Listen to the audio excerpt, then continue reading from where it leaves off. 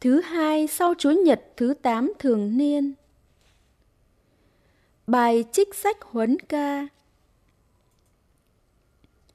Thiên Chúa đã ban đường công chính cho người sám hối, nâng đỡ những kẻ mất niềm tin và hướng dẫn họ đi vào đường chân lý.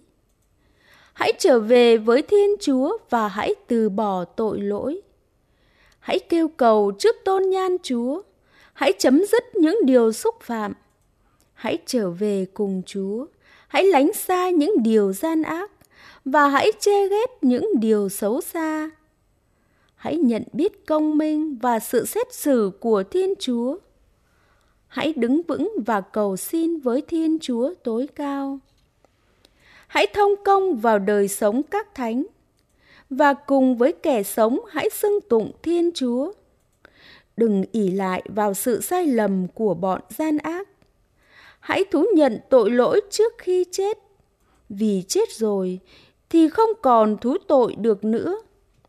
Ngươi hãy thú nhận tội lỗi khi còn sống. Hãy thú nhận tội lỗi khi còn sống và còn khỏe mạnh. Hãy ca tụng Thiên Chúa và ngươi sẽ được vinh hiển trong tình xót thương của người. Lòng nhân lành của Chúa và sự tha thứ của người đối với những kẻ trở lại với người thật lớn lao dường nào. Đó là lời Chúa. Chư vị hiền nhân, hãy vui mừng hân hoan trong Chúa. Phúc thay người được tha thứ lỗi lầm, và tội phạm của người được ơn che đậy.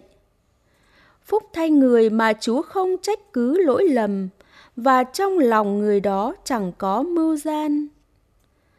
Chư vị hiền nhân, hãy vui mừng hân hoan trong Chúa. Tôi xưng ra cùng Chúa tội phạm của tôi, và lỗi lầm của tôi đã không che giấu. Tôi nói, tôi thú thực cùng Chúa điều gian ác của tôi, và Chúa đã tha thứ tội lỗi cho tôi. Chư vị hiền nhân, hãy vui mừng hân hoan trong Chúa. Bởi thế, nên mọi người tín hữu sẽ nguyện cầu cùng Chúa trong thời buổi khốn khó gian truân. Khi sóng cả ba đảo ập tới, chúng sẽ không hại nổi những người này. Chư vị hiền nhân, hãy vui mừng hân hoan trong Chúa. Chúa là chỗ dung thân, Chúa giữ tôi khỏi điều nguy khổ. Chúa đùm bọc tôi trong niềm vui ơn cứu độ. Chư vị hiền nhân, hãy vui mừng hân hoan trong Chúa. Tin mừng Chúa Giêsu Kitô theo Thánh Marco.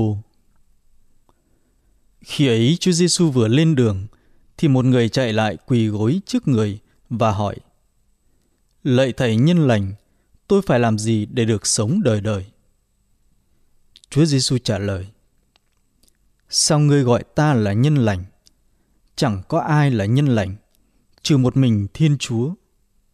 Ngươi đã biết các giới răn: đừng ngoại tình, đừng giết người, đừng trộm cắp, đừng làm chứng gian, đừng lường gạt, hãy thảo kính cha mẹ. Người ấy thưa: Lạy Thầy, những điều đó tôi đã giữ từ thuở nhỏ. Bấy giờ Chúa Giêsu chăm chú nhìn người ấy và đem lòng thương mà bảo rằng: Ngươi chỉ thiếu một điều, là ngươi hãy đi bán tất cả gia tài, đem bố thí cho người nghèo khó, và ngươi sẽ có một kho báu trên trời, rồi đến theo ta. Nhưng người ấy nghe những lời đó thì sụ nét mặt và buồn rầu bỏ đi, vì anh ta có nhiều của cải. Lúc đó Chúa Giêsu nhìn quanh và bảo các môn đệ rằng: Những người giàu có vào nước Thiên Chúa khó biết bao. Các môn đệ kinh ngạc vì những lời đó, nhưng Chúa Giêsu lại nói tiếp và bảo các ông rằng: Hỡi các con, những kẻ cậy dựa vào tiền bạc, thật khó mà vào nước Thiên Chúa biết bao. Con lạc đà chui qua lỗ kim còn dễ hơn người giàu có vào nước Thiên Chúa. Các ông càng kinh ngạc hỏi nhau rằng: Như vậy thì ai có thể được cứu độ? Chúa Giêsu chăm chú nhìn các ông và nói: Đối với loài người thì không thể được, nhưng không phải đối với Thiên Chúa, vì Thiên Chúa làm được mọi sự. Phêrô thưa cùng Chúa Giêsu rằng: Đây chúng con đã bỏ mọi sự mà theo Thầy. Chúa Giêsu trả lời rằng: Thầy bảo thật các con, chẳng ai bỏ nhà cửa, anh em, chị em, cha mẹ, con cái, đồng ruộng, vì Thầy và vì tin mừng, mà ngay bây giờ lại không được gấp trăm ở đời này, về nhà cửa, anh em, chị em, cha mẹ, con cái và ruộng nương, cùng với sự bắt bớ, và ở đời sau được sống vĩnh cửu. Nhưng có nhiều kẻ trước nhất sẽ nên rốt hết, và những kẻ rốt hết sẽ nên trước nhất. Đó là lời Chúa.